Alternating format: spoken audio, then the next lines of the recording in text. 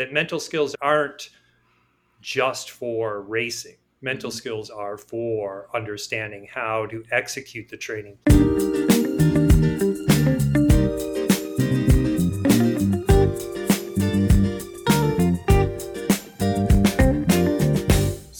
Frey, welcome to 80-20 Endurance, the podcast that's 80% gray matter and 20% empty space. Welcome. Thank you very much. I was excited to hear what you'd come up with, and that I wasn't expecting. Fantastic. Yeah, I always try to make it, topical in some way, but like not the absolute most predictable thing I could possibly come up with either. So you succeeded. It's a gift. But yeah, really delighted. I have to say, I've been an endurance sports enthusiast most of my life, but I've also been fascinated by the human brain for a long time, mostly through the influence of my older brother, Josh, who actually started a PhD program in computational neuroscience at the University of Rochester back in the 90s. Did not finish it, but like he would tell me stuff he was learning and give me like lay friendly books about brain science to read. So I felt like for a journalist, I was pretty early to the party and like talking about the role of the brain in endurance performance. So for all of these reasons, I'm stoked to have you as a guest. And I would like to ask you first, because I know you are a neuroscientist. You are also like me are an endurance sports enthusiast, and I'm curious to know which interest came first for you. Yeah, it's actually a great story, and I am from upstate New York, not too far from where your brother went to school. And I have a very interesting trajectory. I'll keep it brief. I dropped out of high school and went to work for family circumstances. My mother had a chronic neurological illness. So I was exposed to what can happen when the brain goes wrong from a very early age and grew up going to all these neurology appointments and everything. So I went to work at 16 and immediately enrolled in our local community college and started a running habit all at the same time. And it turned out that one of my professors was an avid distance runner. And you have to think, this was like 1982. Mm-hmm. So there was a thriving little nucleus in many cities in upstate New York of distance runners. We had the Utica Boilermaker. That was the big race in town, the big 15K. And that running grew in parallel with my devotion to academics. And it just so happened that the running role model I had was finishing a PhD in psychology and turned me on to this new field called cognitive neuroscience, which was really the beginning of thinking about the brain as it relates to human behavior and taking advantage of new technology that would allow us to actually study the human brain in healthy individuals. Fast forward 30-something years, and here we are in a very different time with respect to technology and, of course, a bit far from my humble roots. Uh-huh. Yeah, quite the trajectory. When Matt and I were talking about you too, and we're going to throw in some facts, like I said, before the episode, but, just a few schools you went to, pretty casual. You got Dartmouth, Harvard, Cornell on the list, so it didn't stop there. I'll leave you with one thought, and I always, my kids know I ask people this, how long do you think it took? 10 years to go from high school dropout to finishing the PhD at Cornell. So a lot can happen in 10 years. And during that time, I really see my running habit, which also grew from being a brand new runner in a pair of basketball shorts, right? Trying to figure it out to getting into racing and running marathons and training high mileage. That all grew together in 10 years. And I really honestly don't think, had I not developed that running habit, that we'd be having the conversation that we're having today, because that really taught me how to devote myself to something and get up and do the work every day. And if you do that, amazing things can happen. As I know from having the brother I have, the average layperson thinks, okay, neuroscience, it's one thing. But in fact, there's a lot of different paths you can take within that field. One of the reasons my brother dropped out of his program was that it was computational neuroscience. And it was sort of like based on the idea that our brains are computers. And my brother's like, no, they're not. Like I'm in the wrong place. They're barking up the wrong tree here. So tell us a little bit about, of the many different directions you could have gone within your field, what was the one that you had the greatest fascination with? Yeah, so I had, as I mentioned earlier, this very personal and abiding interest in how the brain creates behavior in people. And at the time that I was doing my studies, the opportunities to really make that connection were kind of limited. You could study people who had brain injuries and neurological diseases, see how those affect behavior and make inferences. And that's the time-tested model that we've been doing since the ancient Greeks. But while I was in graduate school, new technology was developed that allowed us to image brain activity, right? No longer could we only look at the anatomy of the brain, but we could start to look at the physiology, the activity of the brain when people were engaging in different tasks. And so that was an amazing thing. And that technology barely existed when I left graduate school in 1993, but it did become a thing in the 90s. And I sort of made a 180 direction in my career. I'd been studying vision in truly behavioral terms, went up to Dartmouth College and spent 7 years just learning how to use magnetic resonance imaging or functional magnetic resonance imaging to study human brain activity. And then from there to the University of Oregon, where I ran a brain imaging center there and helped to develop a program there. And then eventually to the University of Missouri. And now I'm out on my own. I've decided to take the last bit of my career, jump off the high dive board, and try to bring some of this science to people in the areas of interest that we share. Yeah, so let's talk a little bit more about that. On your website, I saw you have 3 different sections of people that you help or consult. And so how does what you've studied for 10 years plus, how does that relate to endurance sports and what's your goal now being out on your own? Yeah, so I think when we think of the brain in sport, a lot of us think of things like baseball pitchers and hitters and so on, where we can really talk about the nuances of perception and predicting and the skill aspect of sport. But as you well know, there's a lot of skill involved in endurance sports as well. And I've competed in a bunch of them over the years, not only running, but running surely is a skill. And there are mental skills that we can develop that we're going to help or hurt our running. And so one of the things I'm really interested in is looking at how we form habits and how we change habits and how we build skills. And one of the things that I would say about skills in particular is that they're hyper-specific. So when we look at motor learning in the lab, for example, there's very little transfer between one sort of motor learning skill and another. Right? To give you a real world example, it might be great to learn the motor skills to play chords on your piano, but that's not going to help you play chords on your guitar. Yes, if you're a musicianship and so on, sure, but I'm just talking about the motor skills. Typing is not going to help you be a better guitarist, whatever.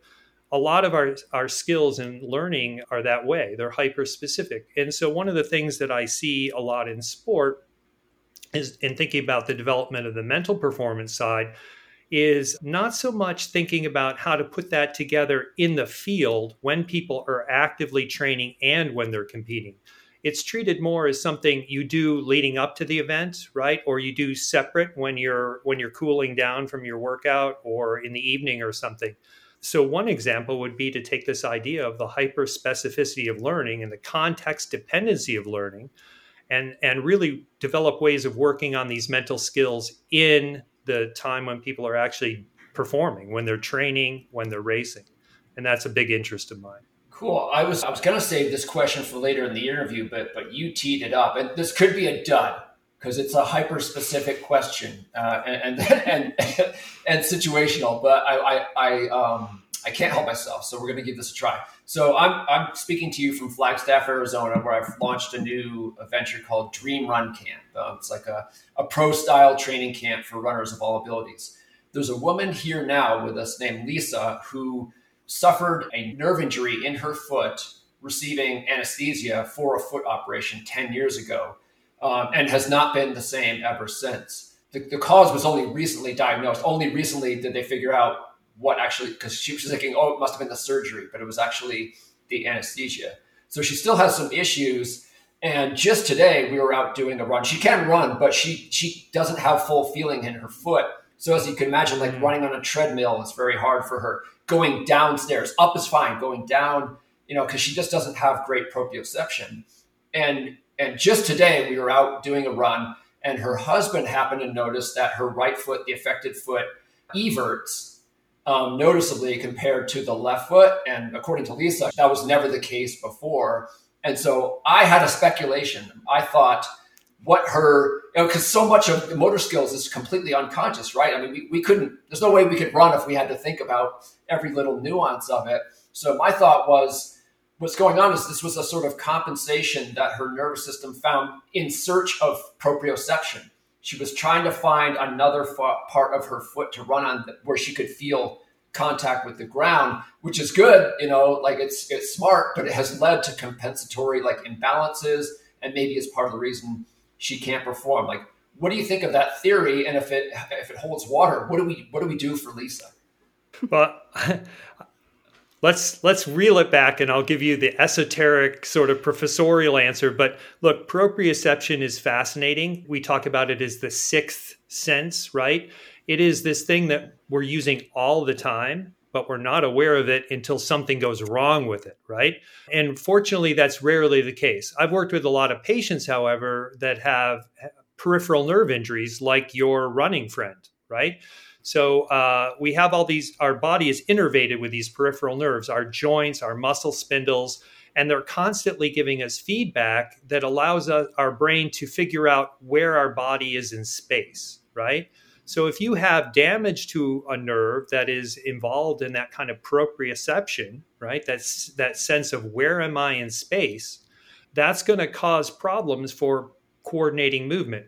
What you do with that information, that proprioceptive information, is you're not only using it as feedback, but our brain is constantly using the information it has about our system right now to predict what our system will be like down the line. So I think your theory is great, Matt. I think what's happening is the compensation you're seeing in the posture of the foot is a reflection of the brain predicting and adding in some margin for error, some compensation, right? And think about it. We all do that. We all come out with a lot of bumps and bangs. Running happens to be one of these activities, right? In fact, I can't run anymore due to deterioration of my meniscus. But running is one of these activities where we do pay the price in injuries, and most of them come and go. But we've all been out there when we've had a little bit of a plantar fasciitis, for example. And if you look at somebody running with plantar fasciitis on a video, a good physical therapist will know there's something wrong with their gait, right? And the next level of understanding that is to take it to the brain level and say, well, why is the brain choosing to compensate the movements in that way, right? That's a very interesting thing. And that has to do with the fact that you and I are taking in information through vision, proprioception, our sense of touch, tactile awareness. We feel it even through our running shoes when we're on trails, on pavement. We're compensating our gait all the time. You're right. That's running in the background all the time. We're compensating for soreness. We're compensating for stiffness. You begin your run in the morning. You're probably not as flexible as you're going to be later in the day or later in that run. The brain is taking all of that information and using it to come up with a motor program, a movement plan. And it's not just happening in the moment, but it's planning ahead as well. Mm-hmm. We're constantly predicting what that feedback will look like in the future and refining those predictions based on the information we're bringing in. So I think it's a great theory. And I think it's an example. It's a wonderful example. You kind of teed it up in a way of why taking things even to that next level, not just looking and saying, okay, there's something wrong, the plantar fascia, the gait, and so on. But the next level of thinking, what is the central command system up here doing to compensate? That is really important for really getting a more comprehensive understanding of our performance. Right on. Fascinating. There you go. You can let Lisa know. There's hope. But the second part of your question is tough, right? What do we do for Lisa? Yep. That's very hyper-specific, as you said. Yep. But I think we build a team around an athlete that has experts in movement, that have experts in training programs and monitoring recovery, and that on the mental performance side, we have experts, but we also want to bring in this next level to inform that mental performance side, which is no longer treated like a black box, because we actually are starting to understand brain mechanisms just in the same way that understanding muscle physiology informs performance. Brain science is going to inform how we approach mental performance. Well, to pivot a little bit, I mean, we're all here because of our love for endurance sports, but mental practices and habits, like we were talking about earlier, what are some of the biggest things that endurance athletes can work on? Is it like controlling your pain intolerance or tolerance, I should say, being positive, like affirmations? Like, what are the biggest exercises mentally that we can do to improve as endurance athletes? Well, I'm going to approach your question a little differently, and Okay. it relates to the theme of your podcast, 80-20, right? Where there's a lot of interest right now in whatever label we'd like to give it, polarized training, right? The idea that the world's best endurance athletes across a multitude of different sports are spending the bulk of their time in a pretty low lactate status. They're building that aerobic engine because even short races are aerobic races, right? And that then we're laying on top of that some very focused quality, right? Very sports specific focused quality. And I think that's interesting for a couple of reasons from my perspective. One is my perspective of having been a runner for, well, close to 40 years before I chose to stop and focus on cross-country ski racing and cycling, which are less impact sports.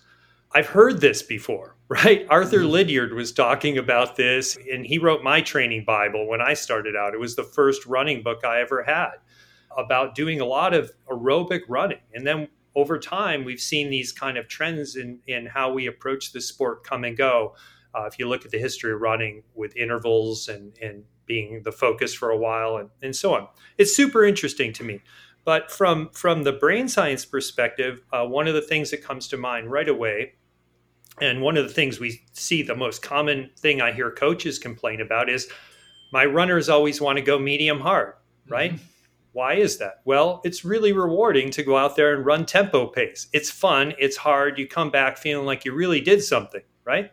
I love it too. And it's a real struggle across all the different sports I've done not to always want to go medium hard. And I've running groups constantly, medium hard, so that you can't really put out the kind of effort you need to hit that high register, right, on your hard days, because you're kind of chronically tired. So that's a psychological thing. What do we do about that? Well, what is it? Why is it? And one of the things that can explain it is there's this phenomenon called temporal discounting, which means that we discount distant rewards, right? And there are great experiments. Behavioral economists have done wonderful things, like experiments where you say, you can have $10 today, or you can have $17 Wednesday. Which do you want? And, a lot of people will choose the $10 today. They tend to discount the value of rewards that are far away in time, but we also tend to discount the value of rewards that require more effort to attain. And a lot of times those two go hand in hand. Like when you've got a race coming up in 9 months, it's far away and it's going to take a lot of work to probably achieve your goal.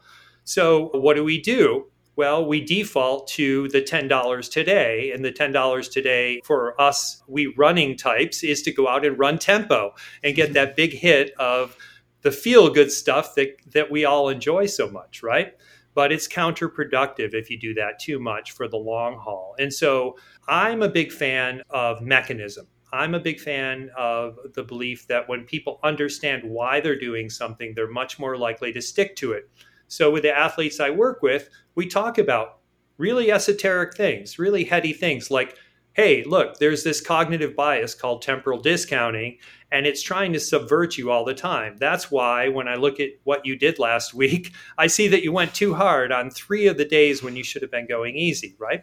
So now let me explain to you why this is, and let me explain that it's not just you being a goof off or not listening to the wisdom of your coach, but this is what's going on. So now that you have that in your back pocket, you're an educated athlete, and you're in a much more powerful position to then modify that behavior, right? So I know that's you might have wanted something really specific, like repeat this mantra in your head, and I could do that for you. I could have you write something on your back of your hand, but it might be slow down, right? Yeah. I mean, that was a perfect infomercial. So we'll just copy and paste that around on the web for an ad for 80/20. All right. Well, it's how I train, and it's how cross-country skiers have trained forever and continue to train. It's very effective, and it's very effective in cycling as well, in rowing. The data is super in terms of supporting that. I've had nice conversations with Steven Seiler about what are the mental skills that you need to be successful with that program. Mm-hmm. And they are different than the mental skills that you need to do a hardcore periodized interval-based program. Mm-hmm. And so it's very important that the mental skills that we're developing are hyper-specific to the type of training and competition that we do. It's easy to think about the mental skills for, somebody running the 100 on the track are different from somebody running the 5,000. We all understand that. But what we haven't thought about perhaps enough is what are the mental skills for the training, right? And so the example we're talking about now is about complying with a training program that really requires athletes to buy into a long, gradual build that's going to give them that kind of base that's going to be very enduring. And it may take years to build, right? Or many years to build. But that's a different mental skill set than it is to do a different type of training. And I think that's where we need to be focusing our attention. That mental skills aren't just for racing. Mental skills are for understanding how to execute the training plan. Do you think that's something you're born with? Really great endurance athletes, are they born with these skills to endure that training? Or is that something that they learn over time? Interesting. So the trouble is that we only know these great endurance athletes after they've become great endurance athletes. So the experiment's confounded. All right. But with that caveat, right? With that caveat, Hannah, I spent a summer running with Henry Rono. And oh, wow. Matt will know who Henry Rono is. Henry Rono broke 3 world records on the track in a span of like 80-something days. And there are these legendary battles in collegiate running with Henry Rono running for Washington State and Alberto Salazar running for University of Oregon, where I used to work. Henry Rono came and spent time in upstate New York when he got in his mind in his 30s that he was going to try to break the marathon world record. And he was overweight, and he was very far from being the lithe athlete that he had been in his peak of his career. But I got to run with him, as did my other buddies. And we were all in the kind of triple-digit mileage week crowd, which is very popular, actually, in the 1980s. And one of the things that I got to see was what real talent looks like. And it was like something I didn't understand, because what I observed in Henry was not only the mentality to push himself to unbelievable extremes in training, mostly slow. He would yell at us too fast, but he would go on these 16-mile morning runs in a tracksuit in upstate New York in July. Mm-hmm. And then in another run in the afternoon, sometimes an interval session in the middle of the day, 170 miles a week. We broke down. We were all burned out, broken down, train wrecks. But his body had the gift of adaptation. And I think that when the final chapter is written on these really successful endurance athletes, a big part of it is going to be the recovery ability. So did they know how to train? I really can't speak to that. I'm sure they had many, like Henry had many coaches over the years who probably had him doing all sorts of crazy stuff. He certainly had an incredible gift for speed, but he had an incredible gift that went along with that was just as rare in terms of his ability to recover from work. Got it. And the mind, all in one package. That's what the super athlete is, right? They've got it all going on. But most of us don't have that. But I do believe that most of us are nowhere near our capacity in any of those domains. Just last evening, we had our debut episode of Live from Dream Run Camp, which is where we bring in a local professional runner or other, eminent running related person who's here in Flagstaff or passing through. And our guest was Lauren Hagens, a member of the NAC Elite team. And one of the things that is interesting about her, she started off as like an 800-meter specialist in college, and now she's training for her first marathon, having run a couple of very successful half marathons. And yet, she's always been a low mileage runner. She said she had just completed her highest mileage week ever, and it was 85 miles. And me, Joe amateur, I've done more than that. And in explaining it, she said she's just aware that she can't tolerate as much mileage as others. But I think what stuck with me was, like, she said, in this environment, it's not that easy to do what works best for you because you're surrounded by these people who are doing so much more. But she's able to do it. And to the recreational runners like myself who were in the room listening, I'm like, are you hearing her? She is self-regulating here. She said it's hard to do, but she's doing it. And so many amateur runners, I think part of the reason we're not at our full capacity is that what the Lauren Hagens of the world are able to do, not easily, but they do it, is just they have like a kind of inhibitory control that a lot of us lack. And it seems decisive about getting to that final level, that peak level of the sport.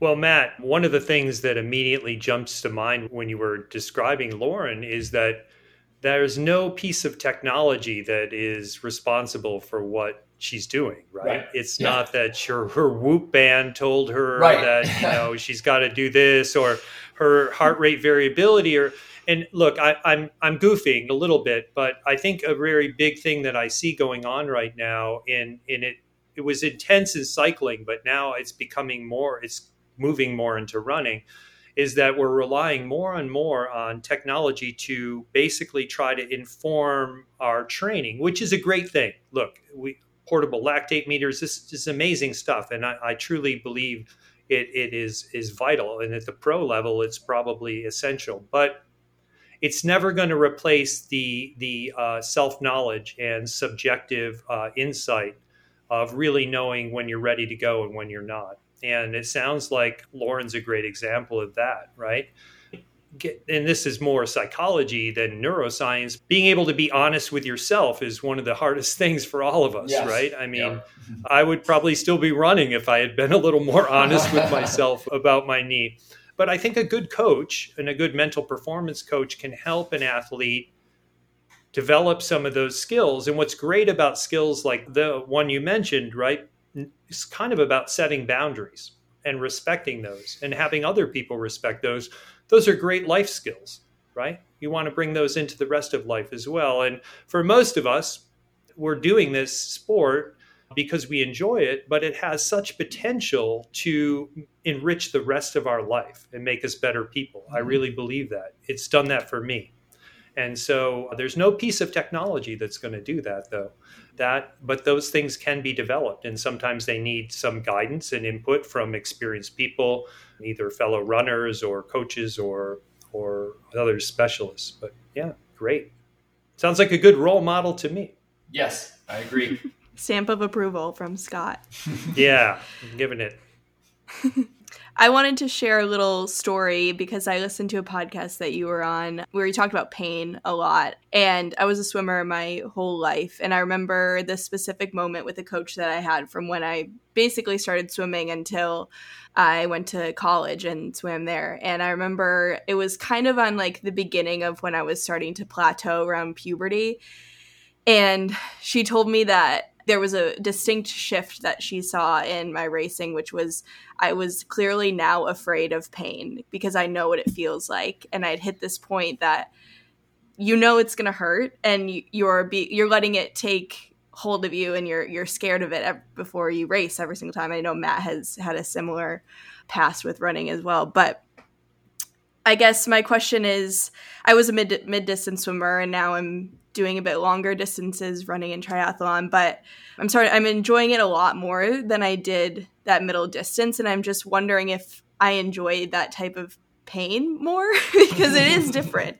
It's, and on the podcast that you were on, I think they described it as like sprinting is just getting like punched in the face. Middle distance is getting thrown into a paper sack and like punched around a little bit. And then long distance is like just hurting for a while, you know? It's just this having your hair pulled for half an hour or something, right?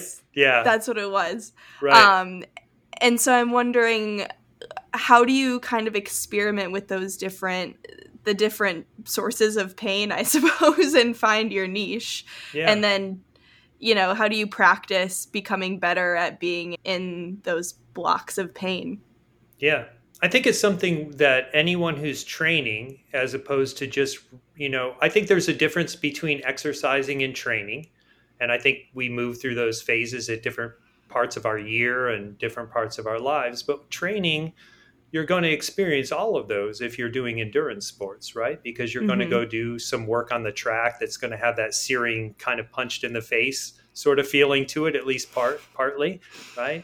But a lot of the racing is kind of riding that edge, right to the end, which is really sustained in having to be able to tolerate that kind of effort. And I think it's something that we all should be practicing in our training. If you're following a training plan, you're definitely getting doses of that. And I do think it's an acquired skill. I like to talk with athletes again about what are the mechanisms of that. What is pain, right? Well, pain is a perception, just like the perception of this I'm having of the sound of your voice, right? It's a perception. We have this misunderstanding about pain, and pain researchers will tell you, we think pain is about tissue damage. Well, it's not about tissue damage. Pain is about protection. Pain is about warding off tissue damage and protecting you from damaging your body, right? So pain is in often a predictive thing. It's meant to hold you back, to slow you down. And in everyday life, that's a great thing a lot of the time, right? But we're involved in these activities where getting the best out of ourselves is going to require dipping over that edge and experiencing that pain and learning how to manage that, right? I had a friend who is a very good swimmer like you, and I was working on swimming. It was the weakest leg of me when I was a triathlete in the 90s. And I remember saying to Peter, does it get less painful? And he said, no, but you go faster. So you get more out of your pain, right? You get to move through the water quicker, but it's still going to hurt a lot. So I think that understanding, first off, that pain is there. It's a good thing. It's there to protect you. Learning how to differentiate between pain that is going to stop when you stop, which is the kind of pain, good pain, I would say, versus pain that is injury pain is vitally important, right? And practicing getting comfortable with pain. And by that, you can, this is great to do during track sessions where don't just be focusing on your time and don't be trying to ignore necessarily those bodily experiences, but start to really pay attention to them and realize that, hey, look, I can cope with that. I can handle it and maybe dial it up a little more from there. I think we can all learn to tolerate more of it because rarely are we truly putting ourselves at grave risk. We talk, physiologists like Tim Noakes have talked about the central governor, the idea that what really slows us down is the brain, right? The central control unit saying you're getting too close to the edge. You don't have enough reserves. Well, we know there are things you can do to learn to recalibrate that central governor. We know there are ways you can trick the central governor and get more performance out of it. And so, yeah, I think educating oneself about pain is the first step toward learning to deal with it better. Is that helpful? Is that going to make you go further and harder in your next workout?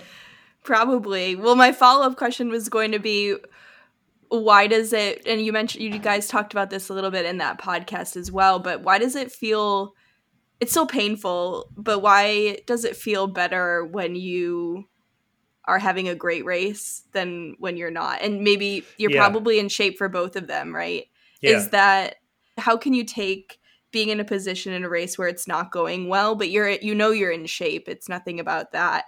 And like, what can you hone in on, or what are the skills that you can practice to try and change that around? Because you're still in pain when you're getting a PR. It's not an easy thing to do, So, I guess, how do you get more into that mental space where it's a fun thing than just going down? Yeah. So one thing to know about pain, and this comes not out of the sports world at all, but out of the pain research world. There's a huge world out there that studies pain. Pain is contextual, right? The amount of pain that you experience in a given situation, like I use this example because it's easy to do in the lab. We can make a water bath full of ice and we can have you put your hand in it. And at some point, it goes from being cold to being painful. That transition is when different sensory receptors, not thermal receptors now, but part of your nociceptive system, your pain system kick in, right? It goes over a threshold. Now the brain is registering the sensation, not just as cold, but as pain, right? You can show that people's experience of that, and we can measure the water and say it's exact these degrees, is different depending on what their context they perceive they're in. If they perceive they're in a safe context, if they're under stress, if they're sleep deprived, they're not going to be able to tolerate that as well as if they're in a place where they feel safe, everything's fine, everything's under control. And I think the more that we can start to cultivate that feeling, when we're pushing in those kind of extreme circumstances, everything's fine. I've been here before. I'm safe, right?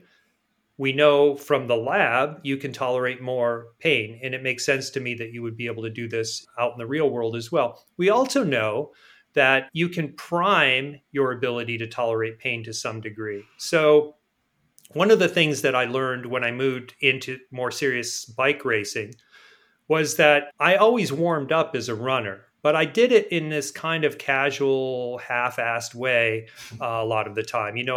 I do some long, easy stuff. I build my heart rate up. I do a few strides, and that was it. Cyclists at a high level, for something like a time trial or an event where they know they have to go really hard, they have very structured ways of approaching that involve taking some doses of pain before the event. Now, they don't frame it that way. They think about it in terms of, I'm warming up the muscles and getting the heart going. You're doing that, but you're also showing your brain, this is what it's going to feel like. Remember this because you're about to experience it more. And I actually think that is an important thing. And I've been using that in my own bike racing as well, right? For time trials and things where it's going to hurt.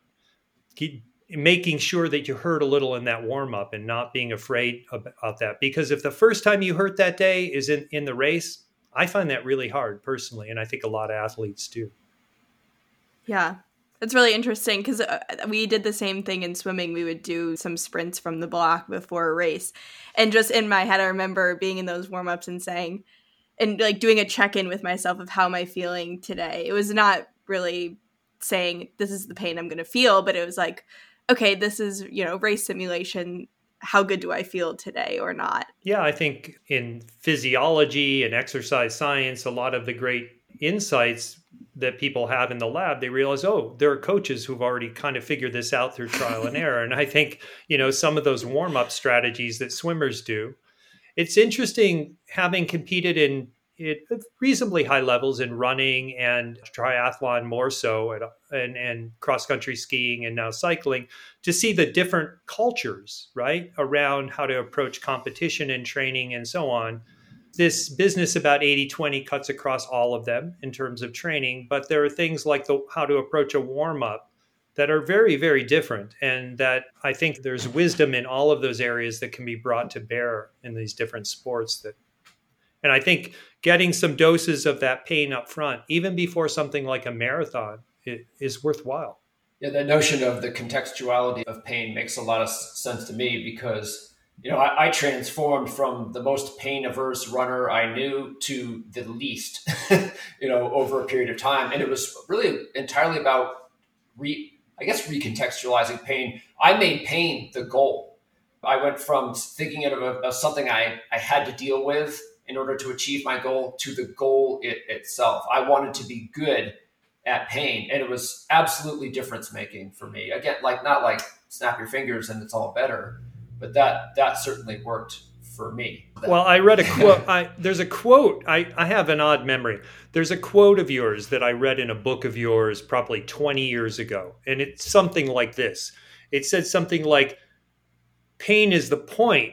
I go to bed thinking about running fast, right? And that's what I think about. So when I'm in pain, when I'm doing the hard workout, I'm thinking this is where I want to be. This is what this is about. I can't. I'm kind of ruining your quote. It's always dangerous to tell someone what their quote was. But do you know what I'm talking about? Yeah, no, that specific line is I create and collect mantras, and this is where you want to be is one of the ones I would pull out when I was really in the hurt box in a race. Yeah. Because you start to get in this place where like you're actually you're turning pain into suffering.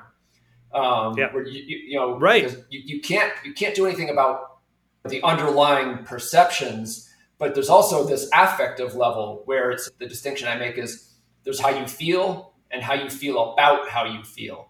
And you have a lot of control over the second one. And for me, yes, that mantra, remember, you wanted this, like you signed up, you did the training, you paid money, like your goal still matters to you. Because there's that moment when you find yourself starting to reject the pain and just that reminder, no, you chose this. Like, this is, and it's true. You can't lie to yourself. That's the thing. Lying to yourself isn't going to work. You have to tell yourself true things. And it was true. I did want to be there. The pain was painful. But it's cool. Like this stuff, it's not just talk. This stuff can make a difference. Yeah, I've used that in my own training and racing. So thank you for the mantra. So there, Hannah, there's a mantra for you too. Matt has it. You just have to get him to write it on your hand. The other thing, just quickly, Matt, is your intuition's great because we know that there are two systems in the brain involved in the experience of pain. And one is this affective, emotional. It's tied into the emotional networks of the brain. And the other is the one we've been talking about, which is the more sensory, nociceptive one, right? The two of those together, what creates your experience. You don't have control over the nociceptors, but you do have control over the emotions that you associate with the pain. Right. So your wisdom has physiology behind it. Good. Matt, do we want to get into pacing at all? I know that was something you wanted to talk about. I think we'll save it for because I'm looking at my list here. I'm like, we could go on for days. Like I said, I wasn't just blowing smoke when I said, like, if I get an opportunity to interview a brain science, like it's on. But we'll have to have you back. Of the questions unasked on my list, like I have one that I'll be very sad if I don't ask. Let her rip. Yeah. So this one's a little bit forward looking, and it's kind of full circle in the context of the conversation we've just had. So you talked about this revolution in brain imaging technology, like ways of opening up the black box and looking inside. My understanding is that there's still a ways to go in terms of like being able to see what the brain is doing during exercise, during sports performance, and particularly in situ, like when athletes are in the field doing their thing. Is there hope for like technology reaching a level? I mean, because I would think there would just be a Pandora's box. We would just learn so much and perhaps stuff that could be very impactful in terms of how athletes train, technologies perhaps that could leverage what we learn about the brain. Yeah, it's a tough problem. And so in the world that I did a lot of my research in, which was trying to think about how to improve rehabilitation for people with neurological injury and disease, we are interested in how could we measure brain activity in a context where people were walking, for example, on a treadmill, right? Or something of this sort. It's a big problem because the technologies that we have either require people to be perfectly still or have this sort of lack of portability. The probably the most portable one we have is an old technology measuring brain waves, EEG, electroencephalography with little electrodes. But the problem is it's very hard to stabilize them on the head during any movement at all, right? Mm-hmm. So in the lab, you have people locked into a thing that holds their head. There are some people now who are getting fairly good data with some very careful treadmill walking, maybe some cycling on an ergometer. But I don't think anytime soon that we're going to see anything we can really trust that's going to be deployed in the field. It's not going to become the next lactate test portable. So anytime soon. Yeah. Well, this is just another reason for me to live another 50 years, I guess. Mystery's a good thing too, right? Yeah. Good point. There's a lot of mystery still, right? A lot. Yeah.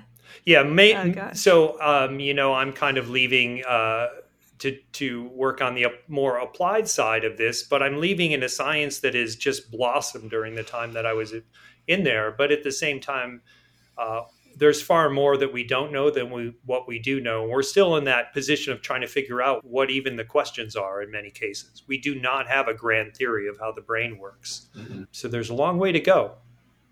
Yeah. Just curious, this maybe you could consider my super deep closing question if you want it to be. But knowing how endurance sports has affected you, how important it has been in your life, is that something that you will force your kids to do? Maybe not endurance sports specifically, but athletics. Yeah. And what do you think parents in general should do?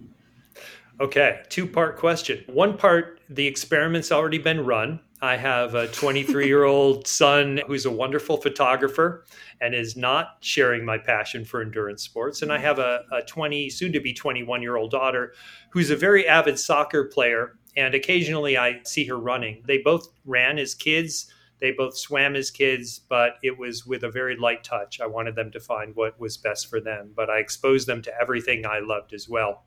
It'll be interesting to see. Sometimes these things come back around. As far as parents go, I think it's a tough time to be a kid. I think there's a lot of pressure on young people to make big decisions about what they're going to do with their lives at very young ages. I had the luxury and I had the advantage and disadvantage, right? I was sort of free to roam and figure it out. There was no safety net. It was kind of extreme in that way, but I also didn't feel the pressure that a lot of young people do now to, if they don't get the perfect score, they're not going to get into the right university. And if they don't get in the right university, and I've taught a lot of those kids who were really grappling with those difficulties, and then what's next in graduate school and all this stuff. And I think sometimes parents, it's good to let your kids find their own way, right? And that their way might not be your way. And so what I've found is that it's really been educational for me letting that play out and my kids have taught me things. Like I didn't know anything about soccer until my daughter became into soccer, right? And I didn't know anything about photography until my amazing son started teaching me. Like, this is interesting stuff. So your kids can be your teachers too. And I think it's good to have a light touch. Great. That's a great advice, I think. That was super deep. Yeah. I'll chalk that one up to my super deep question then. Think about it this way. In the very best of scenarios, what we're passionate about here, running, endurance sports in general, have a lot of power to make the world a better place. I really believe that. They have a lot of power to teach people that they can do things they didn't think they could. And I've seen it in my own life, and I've seen it in other people's lives, how that's really opened up incredible sense of confidence and willingness to take risks and so on. And whatever way we find to share that with other people, whether it's through sport or other ways, is what we want to be doing as parents, I think. Yeah, true. I guess it's just easy because we all share the same passion here. So yeah. Well, thank you so much for your time today, Scott. Maybe we'll have to circle back and have you back on so Matt can get to the bottom half of his list of questions. Wonderful. It's been a pleasure. It's nice to meet you, and thank you for the opportunity. For sure. Thank you, Scott. As we wrap up this insightful episode with Scott Frey, connect with us on Instagram at 8020endurance for the latest updates, and please take a quick moment to rate and review our show on your favorite podcast platform. Your feedback fuels our passion for bringing you the best content. And don't keep this episode's wisdom to yourself. Share it with your fellow athletes, friends, and anyone looking to elevate their endurance game. I've got my jam for the week for you. It's Chemical by Post Malone, a good end of summer, fun, poppy jam. So find that also on the playlist linked in our show notes. Until next week, keep chasing your endurance dreams. Chat soon.